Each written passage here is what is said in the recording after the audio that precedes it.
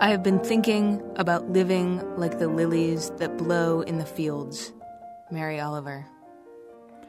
Micah Ling earned her M.A. in Literature and her M.F.A. in Poetry at Indiana University. Ling is currently teaching at Franklin College and in the M.F.A. program at Butler University.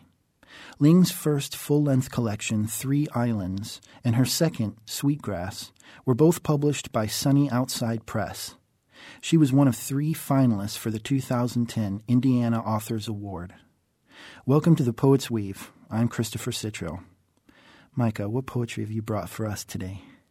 These are brand new poems from a manuscript that I'm working on called Settlement, and they're dealing with the Palestinian territories and the reservations of this country. Hanna. Follow this man through the coffee shop, up 4 flights of stairs to the top. He's shiny bald, and he knows what he's doing. He will wash your hair like you can't believe. Let go of everything. He's doing it right, and might just scrub to your soul. He's strong and gentle at once, like your father. He's seen things from the top floor. Right now, soldiers drink coffee and scotch from small glasses on the sidewalk. This man cuts hair like he's angry, but he's not. Like a rough lover, thorough and fierce with his whole self. Stanford.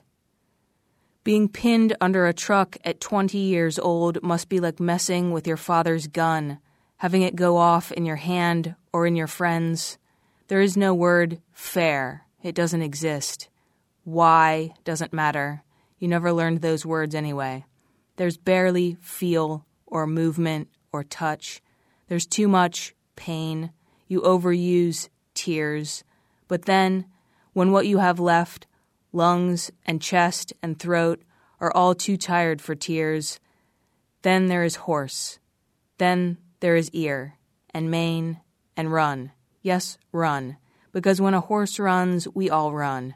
When we see the muscles, the legs, the head bobbing, that is grace.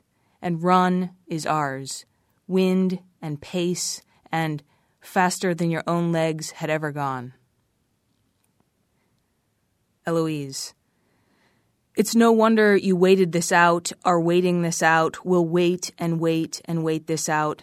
Montana, like the first time, every time, like the one you compare all the rest to. Anyone who grows tired of this awe is not anyone at all. You've made a difference, are making a difference, the way the Yellowstone changes rock, the way the Beartooth Mountains change a person. These years are nothing and everything. They're everything. Banksy. There's something about the path of destruction that turns out flawless. Something about splintered trees and ruin. The first time you see oil in water, hunched crops, the collective pool of blood.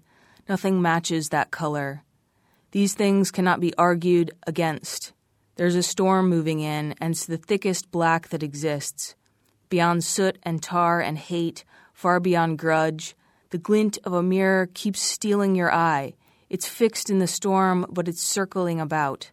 Each time you catch a glimpse, it's yourself, but a much younger version, cute and happy, overly unaware. See this child version, this reality that makes you ache. What in the world happened to the 5 senses of home? Broken bread, wine, table, hands, and the faith that tomorrow will come, and somehow it will bring bright colors, red and green, black and white. Settlement. If you've ever seen a thing dying, a bird or a dog or a man, even an ugly beast, suffering, not wanting to die, putting up a fight of fights, you know that look because it's in us all, that not wanting to die look. It's not fear or survival, but something else.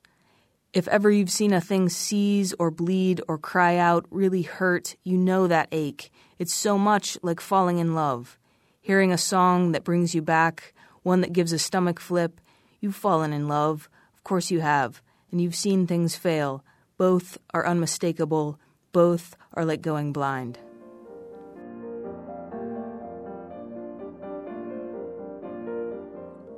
You've been listening to poetry by Micah Ling on The Poet's Weave. I'm Christopher Citro.